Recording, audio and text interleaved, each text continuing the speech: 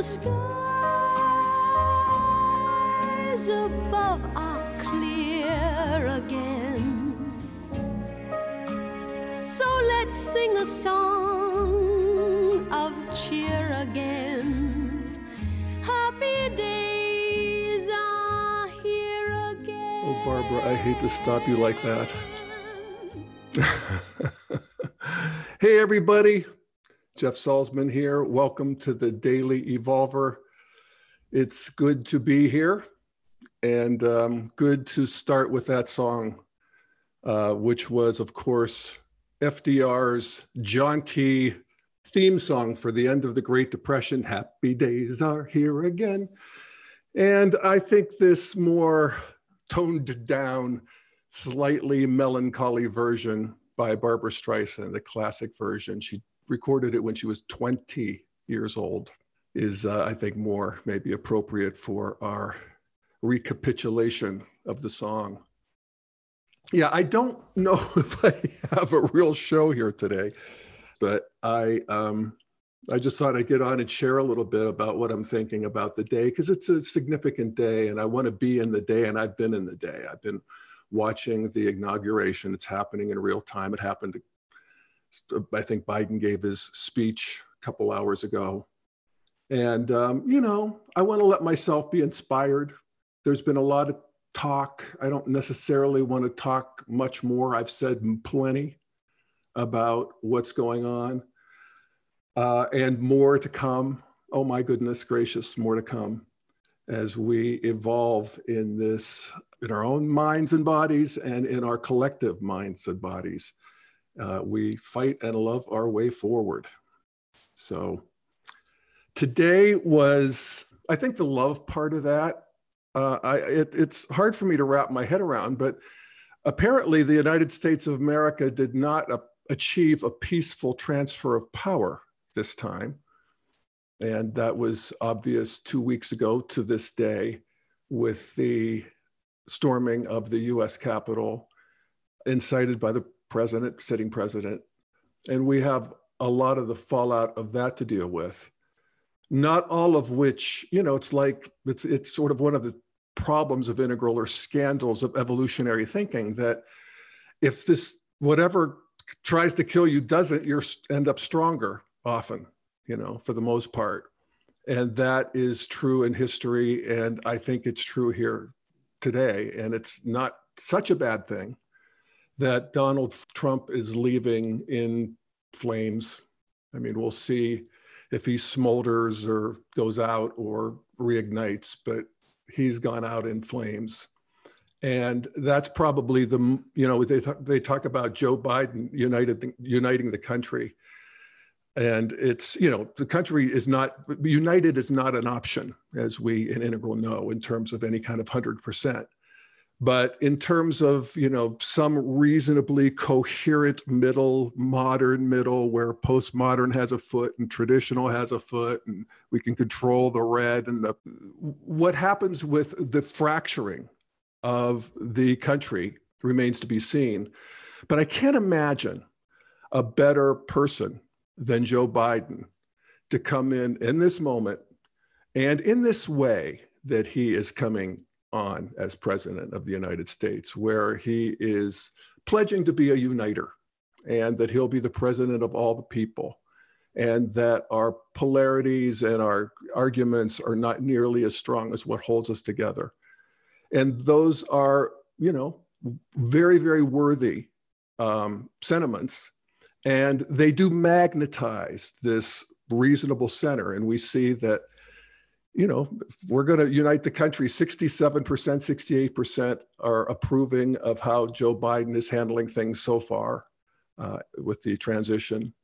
And it's going to go down from there as reality sets back in. And we realize, and of course, from an integral perspective, we realize that the American people live in 2 or 3 or 4 big world spaces that are at odds with each other. And the evolutionary impulse is, you know, the pendulum swings, but the clock moves forward. So I wanted to just make a couple comments rather than, try to put the whole thing into context or, talk so much about the politics, was to just review the inauguration itself. And why not? It's fresh on all of our minds. I assume that most of you who have at least checked in on it. So, the first thing I would say is that in watching it and beginning to watch earlier this morning when the helicopter came and took Trump away, that I do want to say that what a relief it was for me to see Donald Trump fly away from the White House. I've learned many lessons from Trump, as we all have.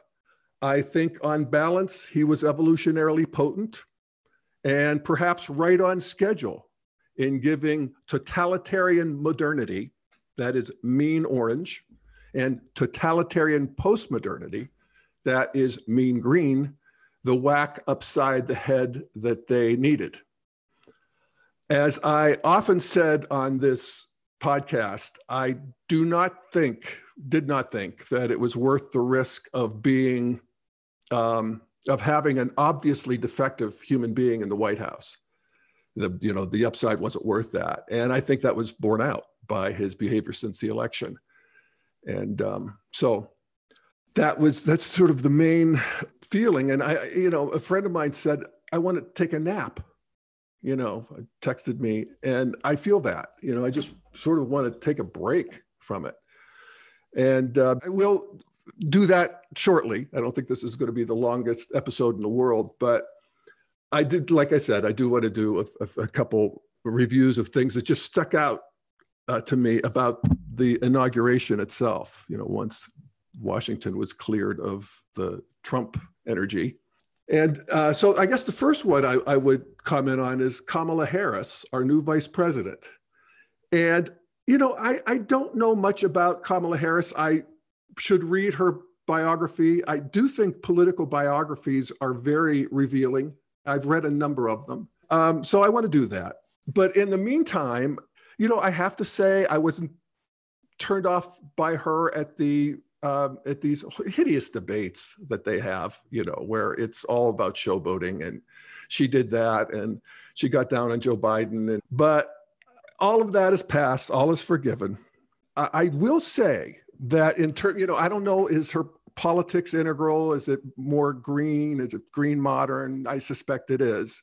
But where she is for sure integral, at least, it's worth noticing that she, unlike anybody else I can think of, I'm sure there are others, but anybody else I can think of, certainly at this level of politics, she integrates a masculine and feminine in a way that gives room to both. It's exciting to me to see her in her prosecutorial mode when she is questioning a witness in the Senate and, cornering them and, just going for the kill.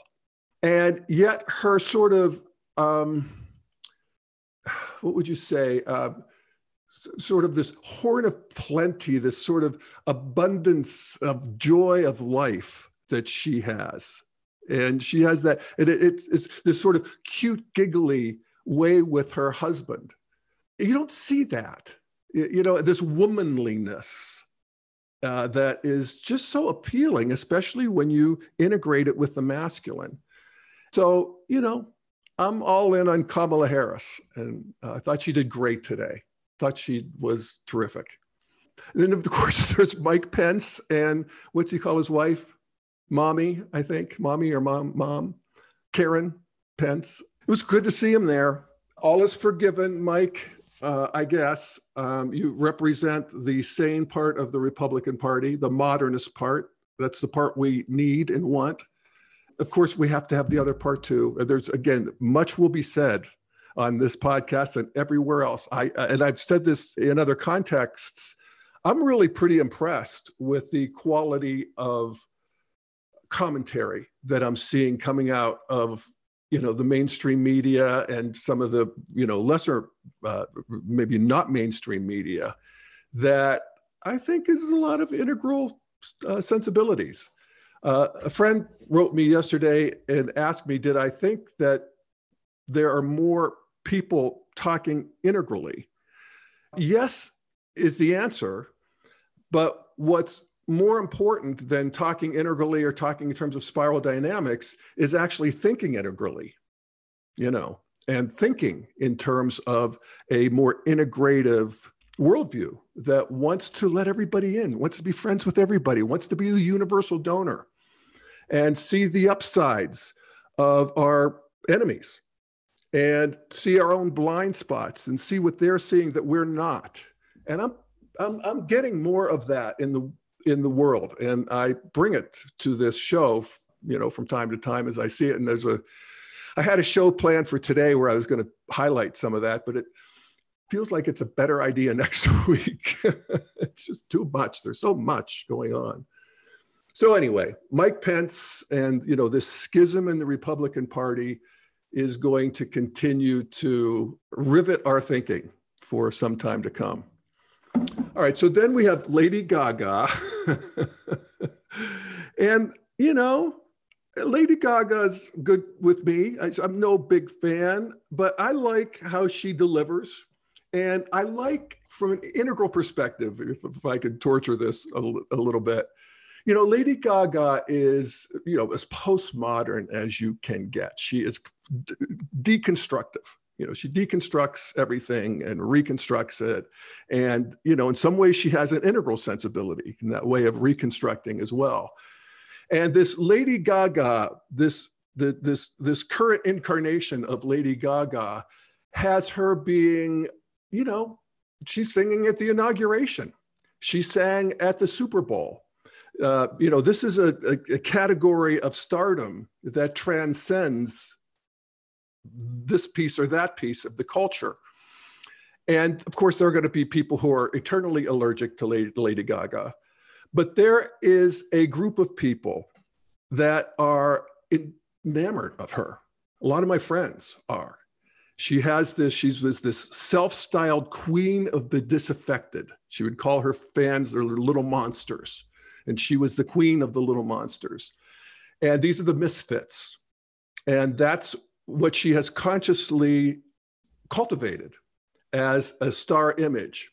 And so to see her come out with her hair and her big oversized pin and her big dress, it was perfect. She's a diva. She's not going to come in a suit. But she then stood and delivered a fairly straightforward version of the Star-Spangled Banner, which is nobody's favorite patriotic song, but it is the national anthem. And it's hard to sing. And she does this bigger than life Broadway Ethel Merman kind of delivery that I appreciate. It's like fearless in this wonderful way. And it's not like her normal singing on stage. And then, just that she can bring both of those things together, this sort of the outcasts and the establishment in this way that is, I think, intrinsically healing, actually, in ways that are below the neck, if you know what I mean. So then we get to Jennifer Lopez. And in the spirit of the day, I will admit that she has a pretty voice. And I will now officially forgive her for singing People last year, Barbra Streisand's theme song, which requires more than a pretty voice, but all is forgiven with Jennifer Lopez. And actually, I have to say, in all honesty, I thought she was great today. I thought she was lovely. And I thought she did a beautiful transmission of This Land Is Your Land and America, which are two great patriotic songs. And This Land Is Your Land for some reason it had, I know why it had a new resonance this year, because of Black Lives Matter, because of Me Too, because of this ever greater realization that the divisions in our hearts are what we're working on now, not divisions in our law, but that we start with this idea that this land was made for you and me, and that includes everybody. And that song's always meant that. For how, the 30s, it was written by Arlo Guthrie. it was a beautiful choice, and she did a beautiful transmission. So I'm a Jennifer Lopez fan today, at least. Which brings us to Garth Brooks and Amazing Grace. I never liked that. I mean, it's a great song. I've sung it a million times myself, and it's many, many beautiful versions of it. And he did a credible one. It was fine. He did choose to sing the verse that I always like to leave out, the one about when we're in heaven and we've been there 10,000 years. We've just begun to sing God's praises, and we're going to be there for another 10,000 years, and it's going to go on forever. And I remember as a kid when I actually got what that verse was saying, that my reaction was, so what's the other option? Is there any other option here? But it represents a terrible, concrete, operational misunderstanding of the nature of eternity. And I object. So anyway, I'm kidding a little bit about Garth Brooks, and this idea of eternity is actually the space within which time arises, within which space arises, within which thought arises, but it cannot be contained by time, space, or thought. And that's a spiritual practice realization. And that verse gets it so wrong. Anyway, so now we go to the main event, Joe Biden's speech. And I thought he did just terrific. I know the scuttlebutt has been that he has been taking this speech quite seriously and working a lot on it. And I think he did a beautiful job of whoever wrote it. He wrote it. He gets credit for that. His delivery, and he meant it. Again, this idea of healing, of one America. We're a little jaundiced to that, but it's still true. And finding the ways, in where our Venn diagrams can overlap is really important. And to not demonize the people who are outside of your circles. And he, like I said, he did it beautifully. And I'm going to share just a couple paragraphs that I just hit me between the eyes, and I really loved it. He was talking about the polarization in the country, and he says, but the answer is not to turn inward, to retreat into competing factions, distrusting those who don't look like you or worship the way you do, or don't get their news from the same sources you do. We must end this uncivil war that pits red against blue, rural versus urban, conservative versus liberal. We can do this if we open our souls instead of hardening our hearts. I like that. We can do this if we open our souls instead of hardening our hearts. If we show a little tolerance and humility, and if we're willing to stand in the other person's shoes, as my mom would say, just for a moment, stand in their shoes. Don't you love that? My mom said that too. Because here's the thing about life. There's no accounting for what fate will deal you. Some days when you need a hand, some days you'll need a hand. There are other days when you're called to lend a hand. That's how it has to be. That's what we do for one another. And if we are this way, our country will be stronger, more prosperous, and more ready for the future. Let's start afresh, all of us. Let's begin to listen to one another again. Show respect for one another. Politics doesn't have to be a raging fire, destroying everything in its path. Every disagreement doesn't have to be a cause for total war. And then his line that he's been using. I will be president for all Americans and will fight as hard for those who didn't vote for me as for those who did. My whole soul is in this, bringing America together. So I watched Newsmax, their coverage of this and their commentary about this. And they too were moved. It was touching. I mean, it's a moment in time. They sort of have to be, but immediately contracted into, the political corners. And, you know, that's going to happen. It happened faster there than it probably did on Fox. I didn't see Fox. Of course, CNN and MSNBC, I'm assuming, were quite positive, but it was a beautiful speech, in my opinion. Then we get to Amanda Gorman. And this is this young 22-year-old poet laureate. She wrote a poem called The Hill We Climb. And I thought it was just fabulous. And I'm going to play her about a minute of it. And I hope the Google gods don't throw me off for that, but I'm going to do that because it's a poetry, you know, it's not just, I can't do it like she did.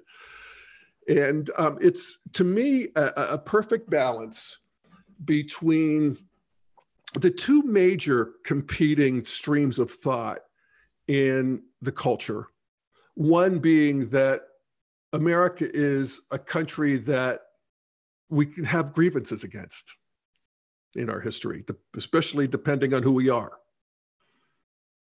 And that with that said, there could be gratitude, and there must be gratitude for the country that we are growing into. And that was very much the theme of her whole poem, which was, I don't know, 5-6 minutes long. I don't know exactly. And I'm going to play just 1 minute of it. But it was about that moving forward. It was, and that's very much key to integral thinking, is that there is a through line in history. The history is a verb, you know, that we're being lived. And there's a movement forward. And, you know, in integral, we parse it as the ever unfolding stages of goodness, truth, and beauty. And that, you know, the end result is more of those things, often achieved by means of their opposites. So truth is put forward often through lies, you know, or at least spurred. And beauty, like I said, evolution is beautiful, but not pretty. That's all very sort of difficult to hold. And I thought she did it really well. And if this is what 22-year-olds can do these days, then wow, I am so happy to be alive and to see it. So here's Amanda Gorman. When day comes, we ask ourselves, where can we find light in this never-ending shade? The loss we carry, a sea we must wade. We've braved the belly of the beast. We've learned that quiet isn't always peace, and the norms and notions of what just isn't always just is. And yet the dawn is hours before we knew it. Somehow we do it. Somehow we've weathered and witnessed a nation that isn't broken, but simply unfinished. We, the successors of a country and a time where a skinny black girl descended from slaves and raised by a single mother can dream of becoming president, only to find herself reciting for one. All right, well, that's Amanda Gorman. And this is our new day. I thought it was a really inspiring inauguration. And much has been said about the relief we can already feel about the president not taking up as much real estate in our heads as this last president did. And that what we don't need is more charisma. So, and there is something about Joe, we know this developmentally, that of course children develop like crazy, and then we get to where we're going. Are we going to end up at sort of topping out a traditional or modern or postmodern? We get there in our mid-20s, 30s maybe. And then it's sort of a long period where we stay where we're at. And then there's another burst of evolutionary energy at the end of our lives. Because, you know, we're at the end of our lives. We've seen a lot. And it's becoming more and more impressed upon me, I guess, as I'm in the last seasons of my life, that there is the very fact of living for a long time is evolutionarily potent. Older people get wiser. And I think that's true about Joe. You know, I remember Joe back in the 80s and never my favorite, you know, always seemed like a glad-hander and talked too much. But I don't see that now. I see a wise man who has been tempered by tragedy and who's seen a lot and who loves America and loves his family and has high emotional intelligence and good judgment. He may not have the sharpness of mind that he did 20 years ago, but he has a wisdom. And that's the payoff, in development, is that as we get older, we see parts of ourselves that you can't really say they're getting more good, true, and beautiful. But in total, we are, in terms of the subtle body, in terms of the causal body, in terms of the, stages of development that we're able to spike into in these various lines. So, I remember 4 years ago, or probably more like 5 years ago, when Trump was just emerging over the horizon, that I said how interesting it would be if, of course it's not going to happen, but Trump was elected president. What an amazing experience for the culture would be. And I wished I could run the experiment without actually having to live through it. But of course, the experiment escaped the laboratory and we did live through it. And,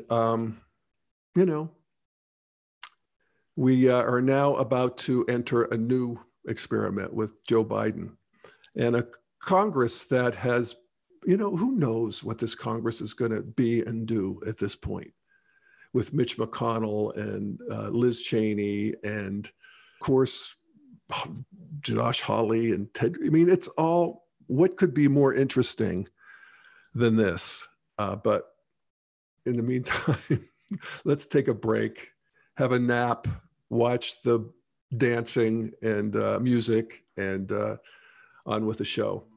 So as always, thank you for listening, and I will see you next week. All right.